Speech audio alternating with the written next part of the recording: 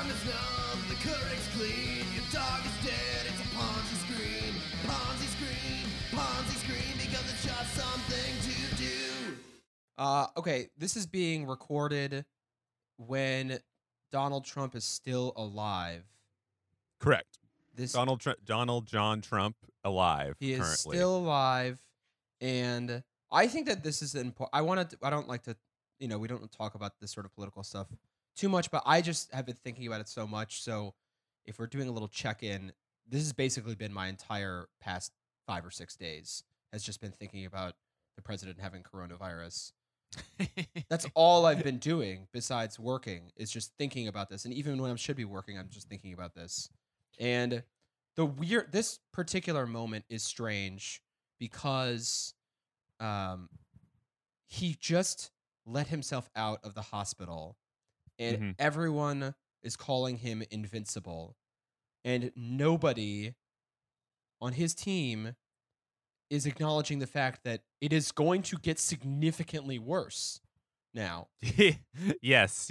Everybody across the board seems to imply that the first couple days of getting coronavirus is unpleasant, but maybe not be terrible, and then you hit a trench. A Marianas Trench of shittiness after that. No, I'm a big fan of this. I think it really boosts street cred. I grew up during the Tupac era, and I remember when he got shot a bunch of times, leaving a studio in New York City, and then checked himself out of the hospital, and then went to Jasmine Guy's house to hang out. Jasmine Guy, the star of A Different World, so that he could recoup safely among his friends and peers. And I feel, that's what Trump is doing. Like, sure, he got cooties. He got corona cooties, and he checked himself out of Walter Reed Hospital and went back to where he feels safe, the White House. He's going to Stanley Shera's house in the sky. Yeah. No, it's honestly, I think this has been good for him. Not for his political aspirations or his life or anything like that, but specifically his face. Because I don't know if you guys have noticed, but a lot of the news coverage has been that he's had to take various versions of steroids.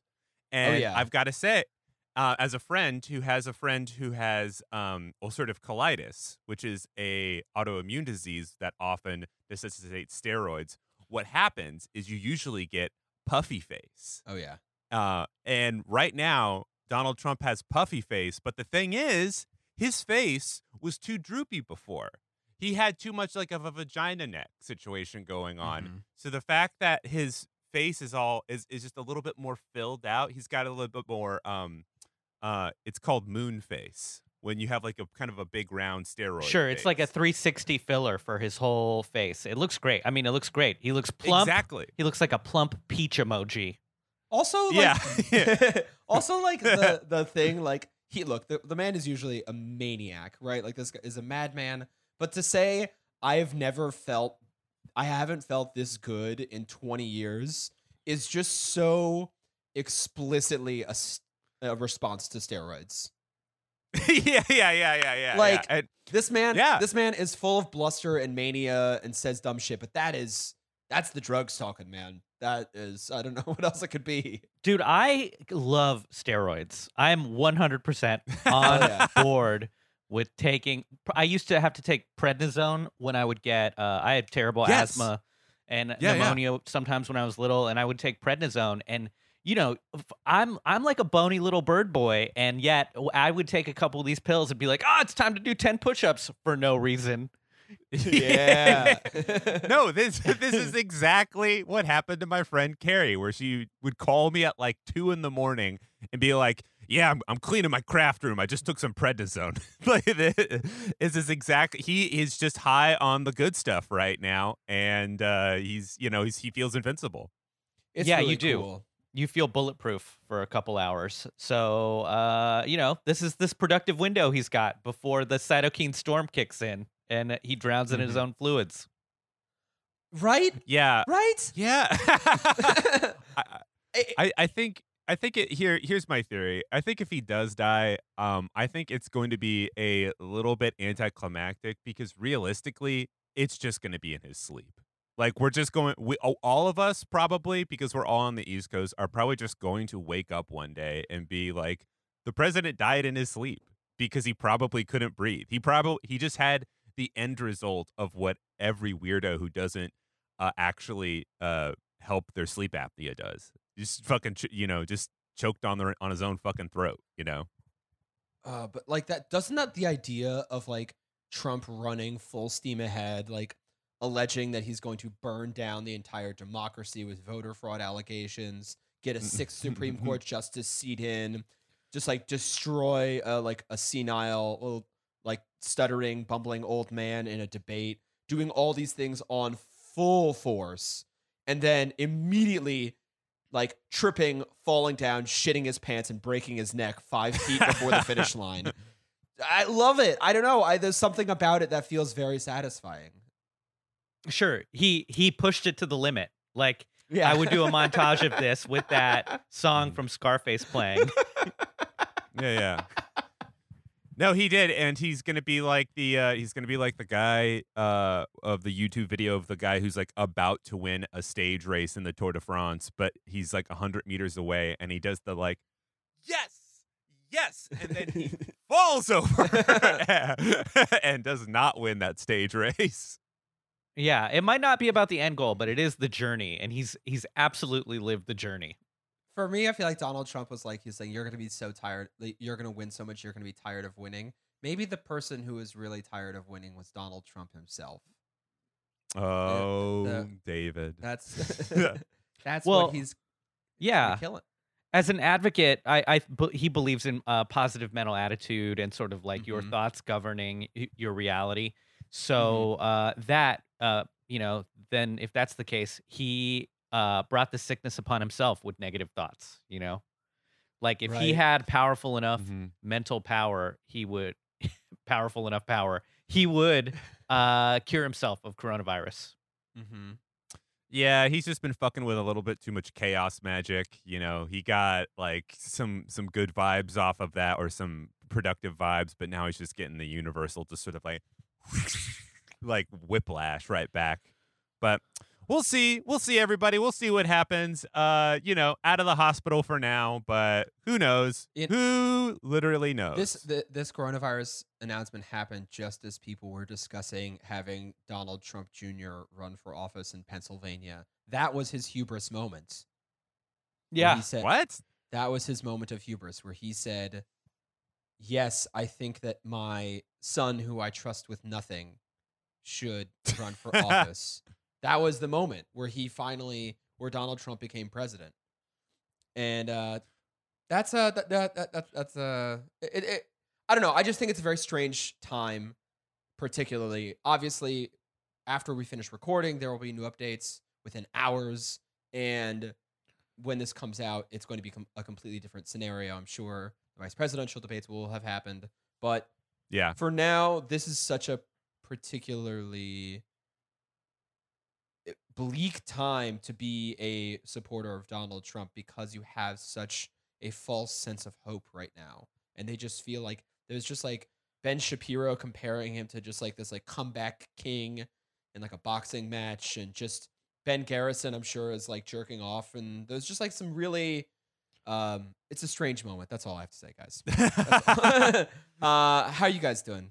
I'm feeling good, man. I'm stocking up on provisions for the winter, just really thinking about the commodities that I'll need as we move into like a Mad Max season for me. An Arctic blast Mad Max season for me.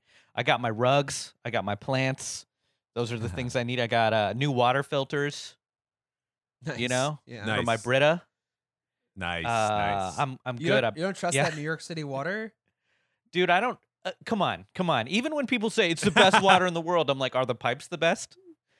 Yeah, exactly. Yeah. Yeah. Yeah. It's like, yeah. Well, it's kind of like, really. That's such a good hole in their argument. That's so Yeah. precise. It's a hole like a pipe. well, I mean, everywhere we go, we've got this like illusion of hygiene and cleanliness. It's like you get on the subway and they're like, "Oh, don't worry, we closed the subway from midnight to 2 a.m. and we wiped everything down." And then all you need is one coronavirus person to walk in there and like breathe. And it doesn't Right. matter that they wiped it all down. It's like, oh, our water's the best. Our pipes are covered in feces. Like, The best water, lead pipes. I do love that subway analogy because you know that there's got to have been a time where like the L has been at 8th Avenue. It's at its little home. It's hanging out. Everybody just gave it a nice wipe down. And then like a man with a literal pig pen like esque cloud follows and just sits down and just and then, like a big thing of dust just goes around him, and it turns into the disgusting car again. And it's just like, well, that was fun for when it lasted. so I'm freaked out about drinking tap water because, and I love the idea that we have tap water. It feels like water should be one of those things that's free always and should be accessible to everyone and clean. That's the hallmark of like a good civilization. But Yeah. I grew up in DC. I remember in Washington, there was this huge scare about water, like the system not being clean. And then after that scare, this was like the early 90s, maybe late 80s. After that scare, my family got the big bottles of water delivered. Nice. And I remember the very moment where bottled water stopped being this designer commodity. Like before that, it was fashionable people in like the hip gay neighborhoods that were drinking Perrier. And then after this water crisis, bottled water became like ubiquitous. It became something that normal for everyone to purchase. And like we lost this idea that it was something that should be free. Yeah, that honestly is one of the. It is such a tragedy because it is so ingrained in people's minds now. Like, I mean, Gabe, David, I'm sure you guys have like been in a situation where you'll be at like a fast casual place like Chipotle or Qdoba or something like That's that. where I spend 87% of my day. Yeah. Yeah, one of the 4 places that I eat consistently, and you'll go and you'll get your bowl, and you'll be behind somebody, and you'll see behind you there is the soda machine that has the little water. Oh, yeah. And you can get plenty of just available water right there. You can ask the person at the counter for a clear cup, and they'll give it to you. Yes, they will. And you'll have water, and you'll watch that person in front of you with a dead look in their face, just be like, Poland Spring, please. And that's just it's like the idea of just it being this free thing that's accessible and everything. It's just like, it's on the downfall, Yeah. You go with the brand over, and it's the exact same product. And Qdoba socialism, man. That's the dream. Yeah. By the way, anybody in the greater New York City area, if you are thirsty and you do not have access to water, go into the Chipotle and just ask for water because they'll give it to you. What a lifesaver it's been this entire summer. The Chipotle has been excellent, especially when there's been nowhere to sit and you need water. Okay, we've been talking about getting advertisers for this show. We just have to just suck it up and get Qdoba and Chipotle. I think we need to get both of them because we've given more business shout outs to those two fast casual restaurants than I think anyone. I think that they would like having both of them on there. No, look, we're sponsored by the Qdoba on Knickerbocker and Myrtle. Yeah. All right, shout out to them, and also a big thumbs down for letting people order 3 bowls at one time while they're fucking FaceTiming with their dumb mom, and they're like, "What do you want? What do you want?" And like, it takes fucking 10 minutes to have one person go through the line, and I'm sitting there super hungry because I don't have any other food in my house.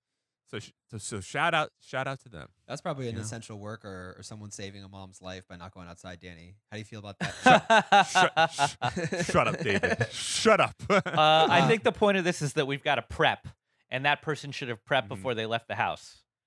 Dude. How are you These two? How are you preppers doing? I mean, I'm good. I'm prepping my space for a new sewing machine table. I'm excited for that. I'm ready to get that in my life. I'm gonna visit Seattle at the end of the month or mid end of the month, so I can report to you guys how on fire or not on fire it is. But luckily, by that time, we will have entered the dark zone, as it is referred to in the Pacific Northwest. The dark zone. I know you. The dark zone. As is predicted in the prophecies. Yeah. Yeah. Is that I know just like it's, post-election blues? Is that just when people are sad about they can't work on their campaigns anymore? Is that what the dark times are? Or is it like a meteorological thing? it's a longitudinal thing. We're Oh. we're Seattle. It's just dark. Seattle's literally it's literally dark. Oh, it's just like dark. Seattle. Oh, okay. It's just literally dark. It's literally dark. I can't remember if I've even mentioned this, but like there was a point in my life when I was 13 where it was like November or later or something like that, and I was like, man, why do I get sad in the winters? And it's because it's fucking dark at 4:30 p.m. where it's like high up. It's way higher up than New York. Like New York City is like on the same plane as like Northern California. Yeah. And DC is probably in line with like San Francisco or even a little bit below there. Yeah. So like all it doesn't. I mean, like, could you imagine being in fucking like Ireland or like Stockholm where it gets dark at like 3 or 2:30 p.m.? I think what Danny is trying to say is America is tilted. It's getting tilted. Getting tilted, getting twisty. Getting twisted America. I don't know what the point of that joke was. It's just so look, we have a program. We want to talk about some stuff that's all wild and exciting and a little frightening. We want to talk about commodities today. Gabe alluded to it earlier. And the first commodity that we're going to look at is a check-in from our FinCEN Files friends. And But David, before we go any further though, yeah, just a quick refresher to anybody. What's a commodity? Commodity is stuff. Commodities are stuff. Okay? yeah. So it's shit like gold, it's shit like oil. Oil's a commodity. What else is a commodity? Pork bellies, timber, all that stuff. So when we talk about commodities, we're talking about stuff, the opposite of securities. Yeah. So commodities are things that have a value, right? Mhm. These are things that have usually raw materials that have some value, whose value changes in price depending on the mood ring of the stock market, right? Yeah. So a big thing happened. We last episode we talked about the FinCEN files, and or 2 episodes ago or whatever, we made a mistake in putting out the most recent audio. Everyone, apologies for that. I blame my cat and myself, but really I blame Donald Trump. And the FinCEN files were a big leak that BuzzFeed and a few other international journalists at the International Consortium of Investigative Journalists revealing the level of the financial, what's it called? FinCEN. What does it stand for, folks? It is a U.S. federal agency, regulatory agency that's supposed to track money laundering in the United States. Okay, and FinCEN basically has received huge swaths of suspicious activity reports of potential money laundering and has largely ignored them. And the documents that were received by BuzzFeed and folks were all laying out some of the wildest suspicious activity reports. Yes. And we talked about it a little bit when we spoke about the episode, but one story that has come out recently, and I assume that there will be more coming out soon. This is by Kyra Gurney, and this is called the FinCEN Files Investigations into the Gold Trade from Around the World. Okay? Gold companies are involved in roughly a quarter of all suspect transactions across the FinCEN files.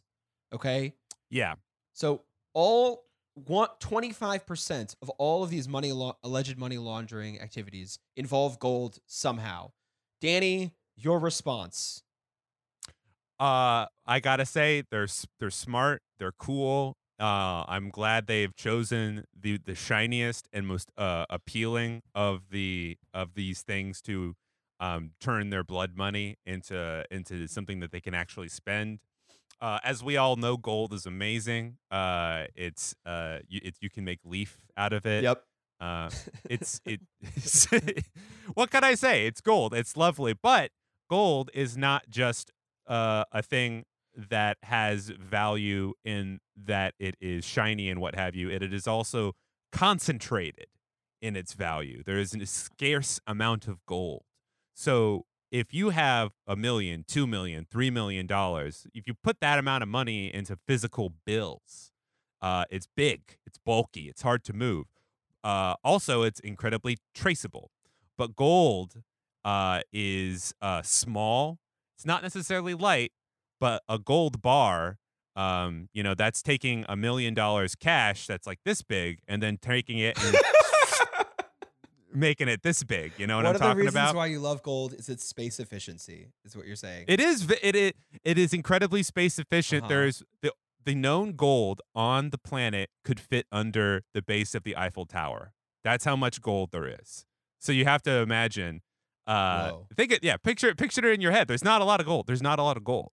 And this is incredibly valuable if you're like a narco trafficker, a drug trafficker type, because you are sometimes dealing in the hundreds of millions of dollars, and you need to get that money into a liquid form. And it's incredibly efficient to do that via gold. And it's also not monitored really at all.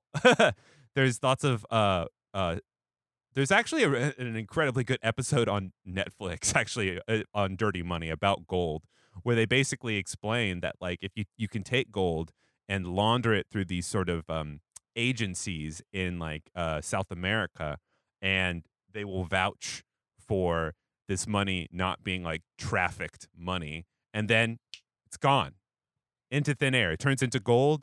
There's very little tracking on it. You can take that gold, melt it down, turn it into spot gold, and just turns into money. I mean, I like to get paid exclusively in apartheid era South African cougar ants for all of my labor. Yeah. Yeah. Because it's cool. Is that why, Gabe? What? Oh, it's just dope. They're just dope gold coins. Yeah. Do you know what a Kruger ant is, David? I have no idea what a cougar ant is, man. I'm a pacifist. I don't believe in that. Oh, dude, Kruger ants they're tight. They're like these little coins. They're like probably like this big. Cool. And that's like the size of a quarter, is what you're holding up. More like an old fashioned dollar. No, like the inside. Oh. Like the like an old fashioned dollar. Listeners coin. of the podcast, listeners of the podcast are just like imagining like a big fish situation where Danny is just like every single time he reimagines the size of the cougar ant, it's just a bigger and bigger.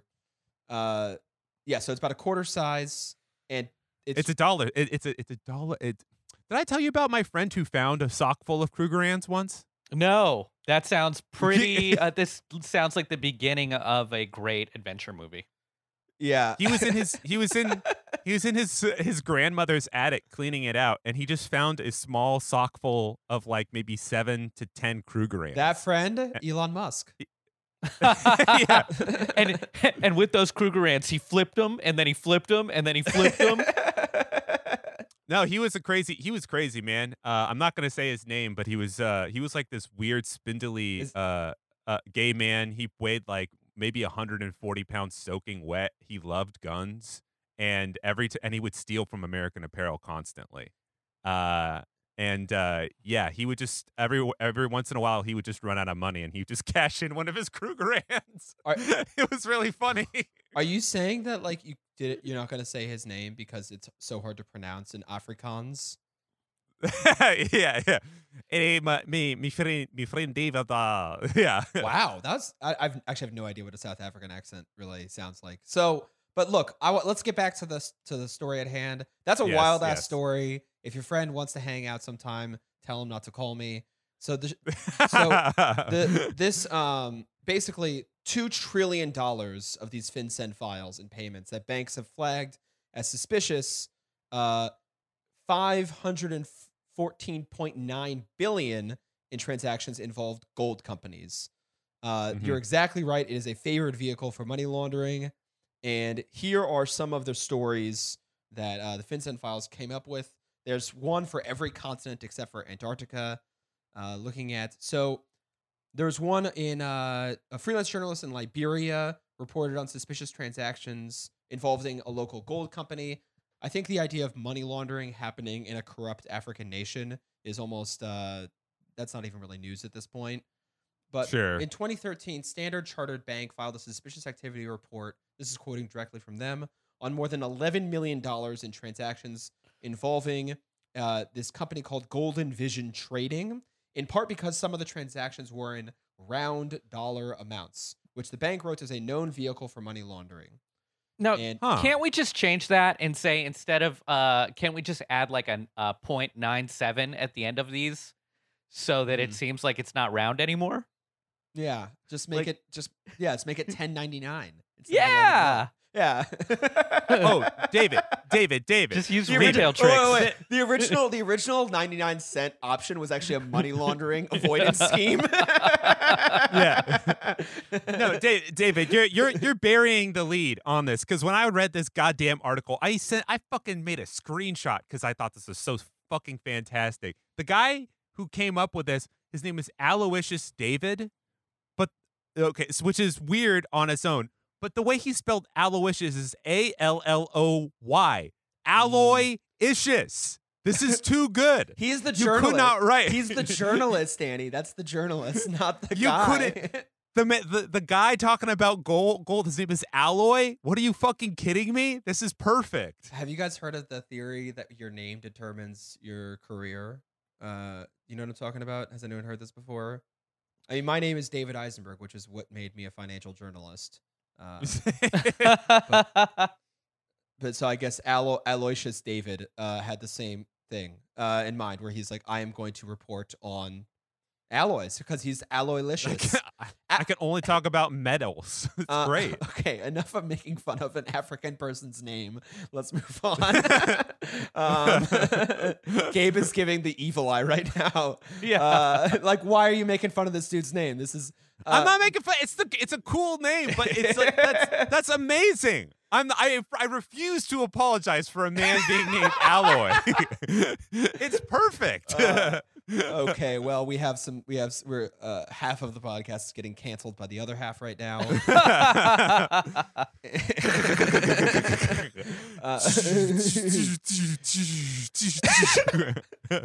Some cool laser noises. That signifies canceling, I guess. Next region, Asia and the Middle East. And this, so basically, another dozens of transactions that were flagged by a reporter from the Indian Express, named Shyamlal Yadav. Suspicious activity between Dubai-based gold trader Kaloti and several Indian companies. Directly quoting, Indian authorities seized gold from one of these companies, Surana Corporation, in 2013 for alleged violations of import law, although the investigation was later closed due to insufficient evidence. Kaloti said it had ceased trading with Surana Corporation in 2013 and never exported gold to the company. We just stopped it. It's done. We didn't do anything wrong. We stopped. I mean, that's just classic Dubai shit, you know. Love to hear it. That is some Dubai shit for sure. You know there's an on the border in Dubai? What? There's an on the border Mexican grill in Dubai. I think Danny, you might. Yeah. Wait, what? Yeah. Did Anthony There's a Bourdain fast visit cat- this place? How do we know about this place? Is there an episode of the Taco Chronicles where they go to Dubai? They give out free water at that on the border, actually. Yeah, I mean, valuable and they- commodity in Dubai. Yeah. they're a peacekeeper. They're a peacekeeping organization then, because that place not a ton of water. In Sex and the City too, they mostly just ate at the on the border. Didn't that one go in Dubai? Wasn't that where that was? No one knows. Is it? No one knows here because we're all boys. Is it on the border with Yemen? On the border with Oman? On the border with Yeah, Qatar? just like yeah, just like every single customer walks in, it's like, what border? What border? Yeah. To which border do they refer? Yeah. Okay, so looking into Europe, looks like these were some reporters within the investigative unit of Switzerland's Tamedia reported on divisions among Swiss gold refiners over concerns about the Swiss refiner Valcambi's business relationship with Colotti, the same Colotti from the last reference. ICIG. So these reporters and Tamedia and other media organizations reported on a previously undisclosed U.S. investigation into Colotti. Colotti sounds like they're in the middle of it all, baby, for alleged money laundering. But the Colotti denies any wrongdoing. But they really seem like there's just the hub. It's pretty cool. Yeah, and of course it happens in Switzerland, I mean, they're not famous for holding any it's not like they're famous for holding like a weird kind of fascist regime's gold unmarked in one of their patented bank accounts that has no information that explains who owns it. I think you can just presume that any transaction that occurs between Switzerland and the UAE is just inherently corrupt. Like there will be, even if it is a Venmo payment for $5, there will be some blood money in there somehow. I mean, the greatest trick they ever pulled was to rebrand Morally Bankrupt as neutral. Ooh. Yes. Mm-hmm. Whoa. Mm-hmm. Yeah. Perfect. Like, yeah. So that's my thing with Switzerland. They're probably the worst. That's gonna go on. That was a good quote, man. That's gonna go in your memorable quotes section. Okay. Swish.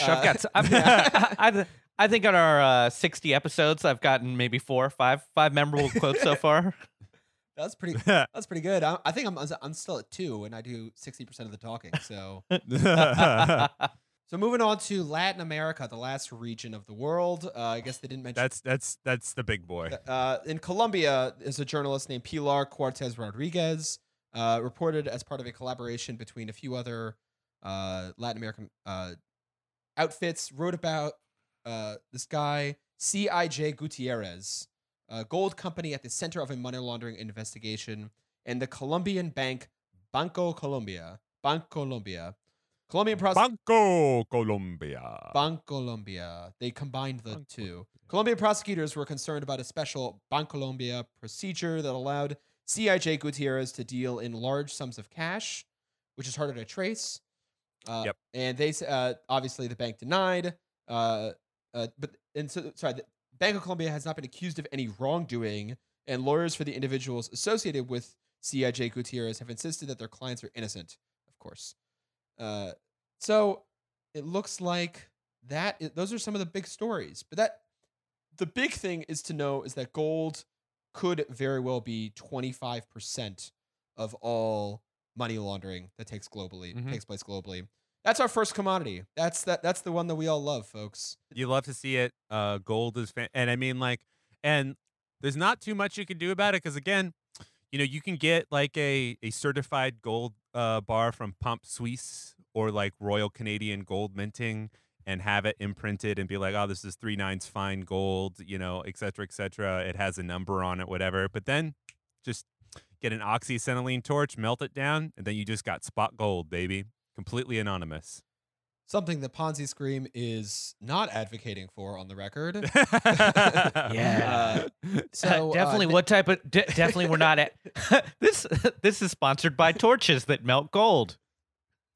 We should get I think I found our new sponsor, boys. Yeah. Also, for what it's worth, like a Roku remote amount of gold is like $30,000 worth of gold. So none of our followers are gonna have any kind of not to call our followers poor, but good luck. If you've got that amount of gold, then I that you're doing better than me. Ponzi Scream, the podcast for how to commit a Ponzi scheme. Yeah. So next story, this is another story on commodities. What I think is just interesting about these three stories is it's looking at commodity extraction and the uses of commodities in three kind of different ways of criminality, I think. And this next one is far more sober than the last one. This is Apple and Google and Tesla and Microsoft were named in a lawsuit over Congolese child Cobalt mining deaths. So, So the plaintiffs are seemingly 12 or 13 individual children. Sweet. Have been Operation Nimble Fingers. So this the lawsuit for kids, huh? And what's happening to these children in the Democratic Republic of Congo? The Democratic Republic of Congo. Yeah, kids on the beat. Kids on the beat. Beat kids. Beat kids. They have sued Apple, Google, Dell, Microsoft, and Tesla for human rights violations. So basically, there's some research done by an anti-slavery economist accuses the companies of aiding and abetting in the death and serious injury of children whom they claim were working in cobalt mines in their supply chain. So kind of everyone, like, that's the thing, is some of the we all kind of knew this, right? Like, we all Dude, I've seen Snowpiercer. I know what happens. You get to the front of the engine, and then hidden in the floorboards of the main room are little kids with nimble fingers who are working in the heart of the beast. And the heart of all of our supply chains requires us to extract, precious metals and other commodities from incredibly volatile and dangerous and precarious environments. And who better to do that than little kids that can crawl into tiny holes deep into the bowels of the earth? Yep. Yeah. Yep. Yeah, Yep. yeah, and if anybody isn't able to wrap their mind around this, and you have seen the movie Uncut Gems, just imagine the opening sequence where they're getting the uncut gem, essentially. Right, and now now turn all of those actors into toddlers. Yeah. Yes. Yeah. And it's like, and the caves are smaller and shittier, and it's and at a greater scale too. It's so 60% of cobalt originates in the DRC, one of the poorest and most unstable countries in the world. And I think in the opening of Uncut Gems, it was taking place in Ethiopia or Kenya. Both of those countries are relatively far better off than DRC. I mean, DRC has been, and that's kind of one of the craziest things, actually, is that the lawsuit spends pages detailing the extreme extractive colonialism and horrible treatment of the colonial powers by foreign of the DRC by colonial powers. That doesn't usually go in a criminal complaint. Criminal complaints don't have sentences like, in the late 1880s, King Leopold II of Belgium seized the Congo as his personal private property in his bid to be a colonial power. That's not in most complaints. They spend so much, and said the horrors of this period are graphically depicted in Adam Hochschild's book King Leopold's Ghosts, as well as in Joseph Conrad's Heart of Darkness. This is a legal filing, and they're referencing Joseph Conrad. So I want to get this is interesting because that the moment in history where Belgium took over the Congo and created such mass suffering was the moment where bicycles became ubiquitous in the post-industrial West. So bicycles were seen as a great liberating force, right? They were the iPhone of the time, because young women could now freely ride around on their own, and it was a democratic tool, right? It helped Mhm. people move and be free and go to salons and drink coffee and just not be stuck at home. Be hipsters. Be Yeah, on hipsters, their the bicycles. OG fixed gear bicycle riding hipsters. Yeah. And what did they need for this? They needed rubber for their tires. So where do we get the rubber Yes. from? You get the rubber from the rubber trees in the Congo. Who is going to go and extract all that rubber?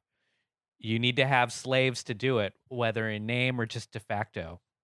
And so all of these things that have helped liberate one small part of society or the world Mhm. is extracted from the raw resources and through slave labor.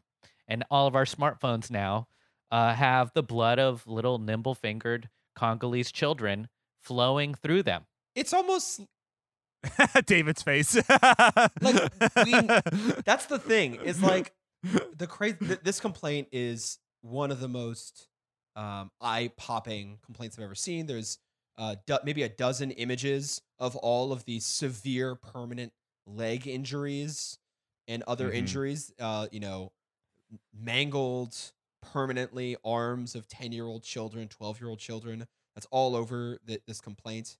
You don't usually have photos in it. Compound fractures, as far as the eye can see, just Yeah. really bad. Yeah, something. Yeah, exactly. It looks at and exposes this, but it's kind of like, I don't know. Any of you, we've all kind of been in conversations with any normal person, and people just in the West kind of know this, but Mhm. to see it is kind of another thing. It's a. I'll share the complaint in the link episode because it's really worth looking at, and they're suing these big tech companies under international human rights law.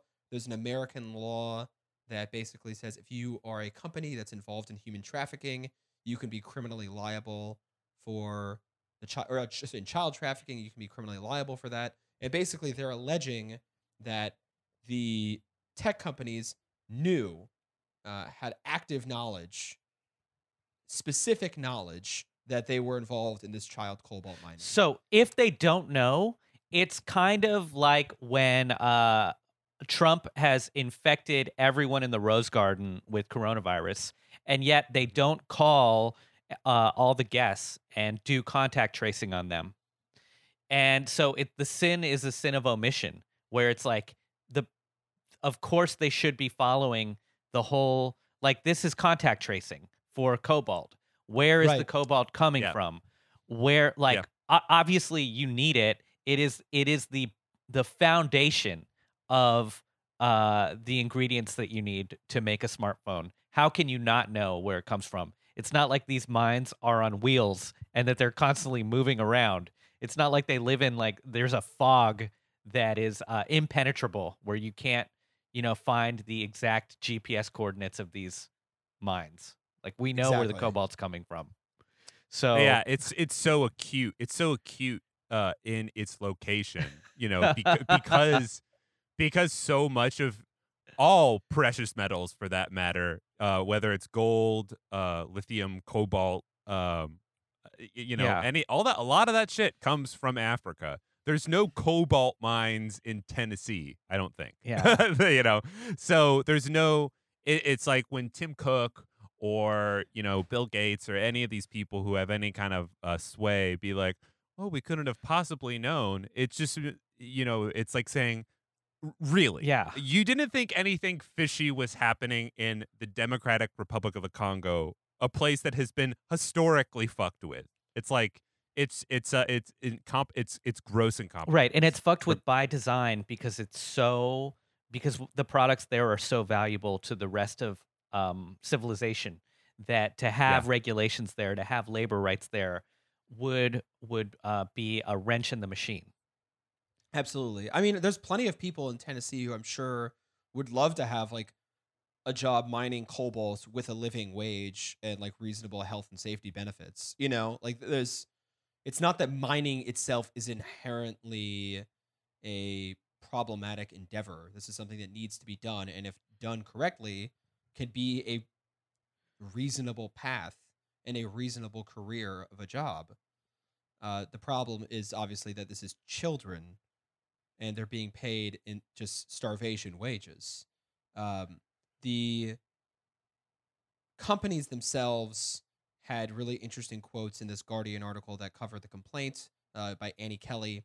And I want to read Apple's. Apple is deeply committed to the responsible sourcing of materials that go into our products. Yeah, good start. We've led the industry by establishing the strictest standards for our suppliers and are constantly working to raise the bar for ourselves and the industry. I'm very curious to hear what the residents of Zhengzhou, China have to say about that.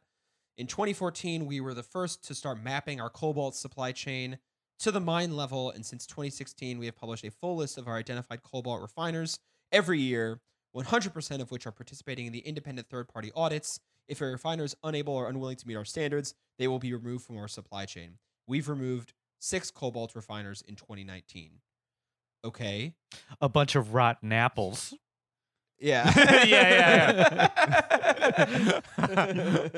Oh boy, yeah, it's someone. A half dozen rotten apples, guys.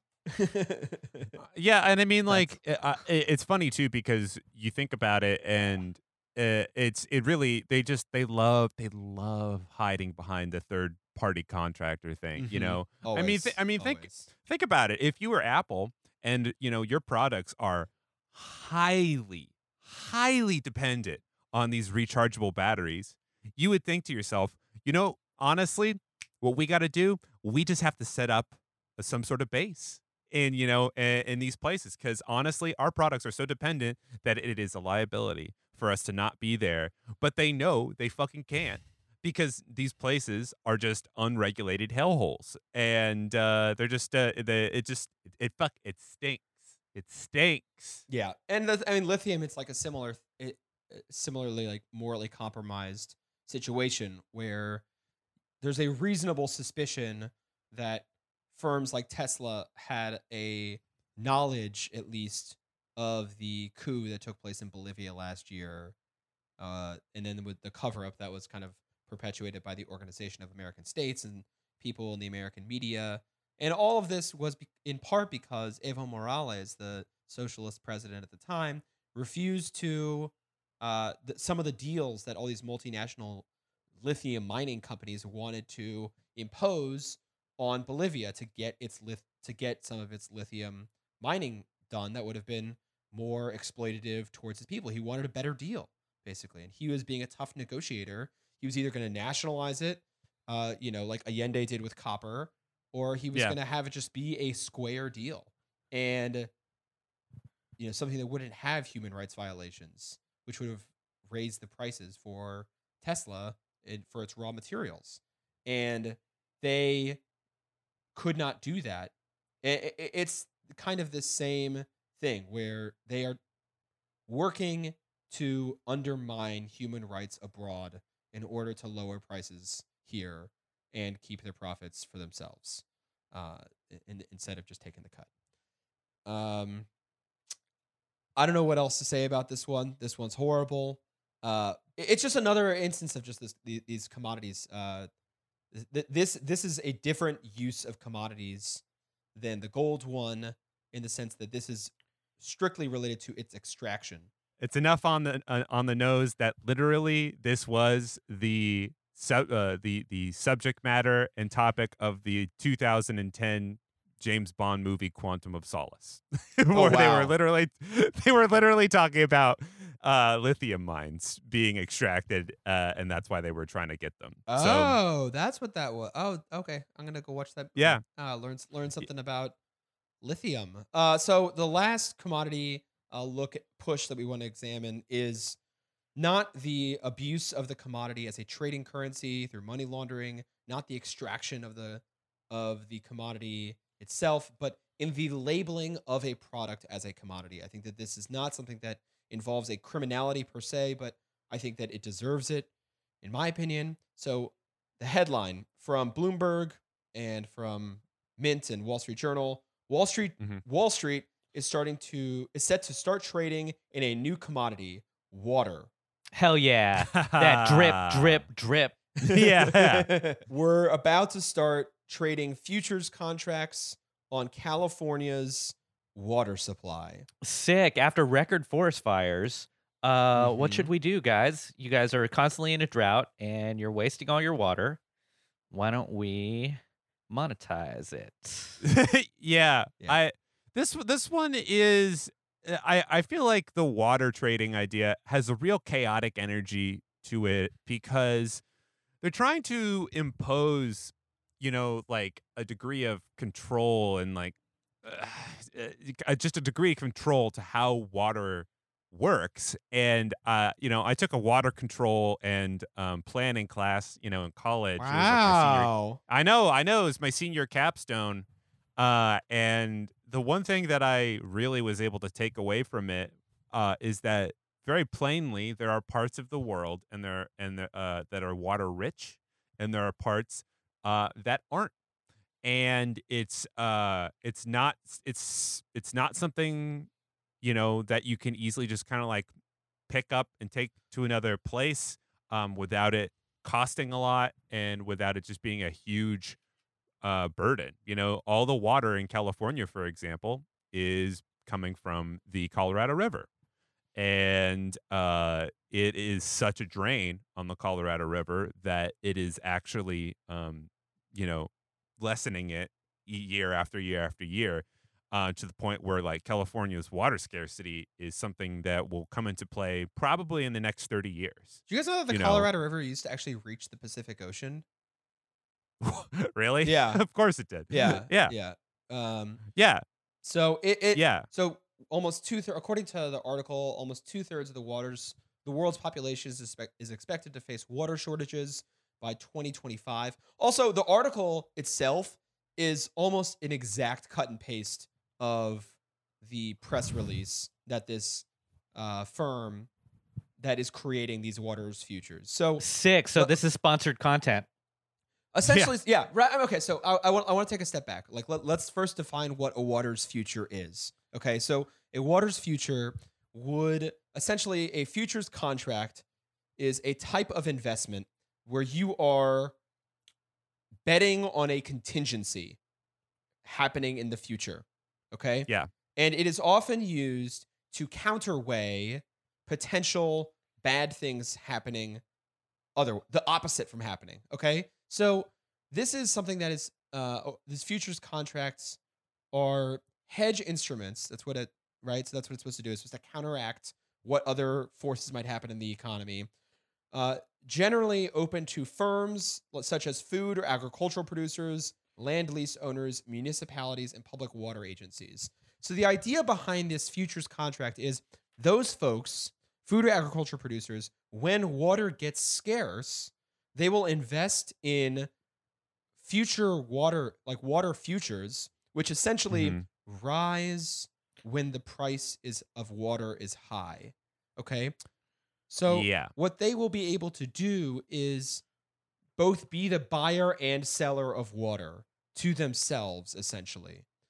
By these folks, like food and agriculture producers, landowners, they are some of the biggest consumers of water themselves. Okay.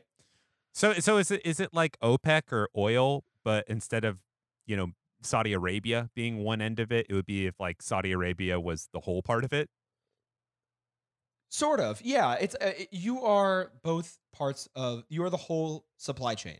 Okay. And that's what the waters futures contracts is allowed. I mean, anyone can invest in these in theory, but the article and the press release that CME put out said that it would be particularly useful for these firms who have to buy the water.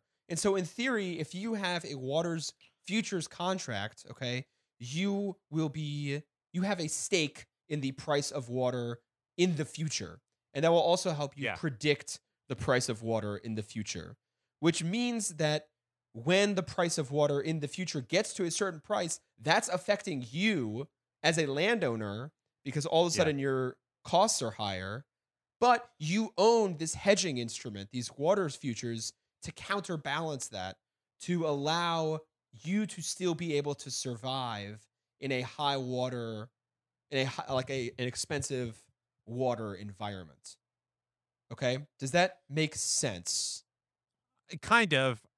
I feel like it is. It still feels so weird and detached from reality because it's just one of those things where I'm. I mean, when you talk about oil being a commodity, it's just sort of like you could conceivably think of a world where it's like, okay, maybe no oil could ever be extracted or burned or whatever. It's a weird world for sure, but it's a possibility. But when they're talking about like water, where it's like it's hard to put it to visualize it in the market like that because it's like no, you don't understand. You if people don't drink this for like 3 days, they die. Yeah. You know. Yeah, the bees need the water, the flowers need the water. The water's Yeah, in yeah. the clouds, the trees. Like it's we need it to wash ourselves, we need it for our clothes. It's like this. You cannot have a civilization without it. It It feels needs to go in our lead pipes. yeah, this is a Mad Yeah. Max like Fury Road thing where when you commodify it and it can be monopolized by a group of people, it's like I think of a Morton Joe on top of his tower, just distributing it willy-nilly. Yeah. So the contracts are tied to California's $1.1 billion water market, which will launch. Yeah. It's supposed to launch late this year, pending regulatory review. And currently, about 40% of water is consumed in the state by crop production folks. So Yeah. yeah, By your It's, fucking almonds for almond milk. So Yeah. wasteful. your fucking Yeah. almond milk. No, it's one of those things where you have to sort of like hold your tongue when you're talking about it because like it could be very tempting to just be like, oh, people waste water so much, it's so bad or whatever, blah blah blah. But then you think about walnut producers specifically, like legumes in California, and those trees take so much water for just like this tiny little thing, and they absolutely they absolutely capitalize off of it and just completely gerrymandered that system to their own advantage. And it's just one of those things where the system cannot imagine us not having walnuts Yeah. or whatever. So what it's this like so what this yeah. would allow for is those who have capital to invest in water futures, which is largely the key 40% consumers of water currently in industrial agricultural production, will be able to hedge the increasing cost of water, which is just the sentence itself or the phrase itself, increasing cost of water, should all rub us the wrong way because the idea of Mhm. water being a price, like what Gabe's family was discussing, is something that should be, back when there were suspicions about DC's drinking water being bad, that should raise red flags in our minds anyways. But when those folks have access to a hedging instrument to make water cheaper, basically, for themselves in the aggregate, okay, because they're going to be Mhm. making money off of the higher price, but also paying the higher cost on both sides. They're sweetening the pot for themselves either way. Yeah. But the other 60% of people will not have access to this hedging instrument. Bees will not have access to the hedging instruments. Yeah. Yeah. Squirrels will not have access to the hedging instrument. Cacti, saguaro cacti, and Joshua trees will not have access to this hedging instrument. What we're gonna have to do is befriend beavers, like I bring up every episode, yeah, and right. have them create Back to the natural beaver. reservoirs of water for us. yeah. That's my hedging instrument. Is just chilling in the angry beaver's house. And again, it's they're just playing no pun intended with fire, just because it's a really chaotic thing to try to control. Water is incredibly specific in how it interacts with certain areas of the country. Places like Portland, Oregon, have a really rich natural water source. Congratulations. Yes, beautiful water Mhm. source. Yeah. I've New York State, like you guys have mentioned, has a very good water source. Very It's wet. why- It's got that WAP. yeah, it's a wet ass water source.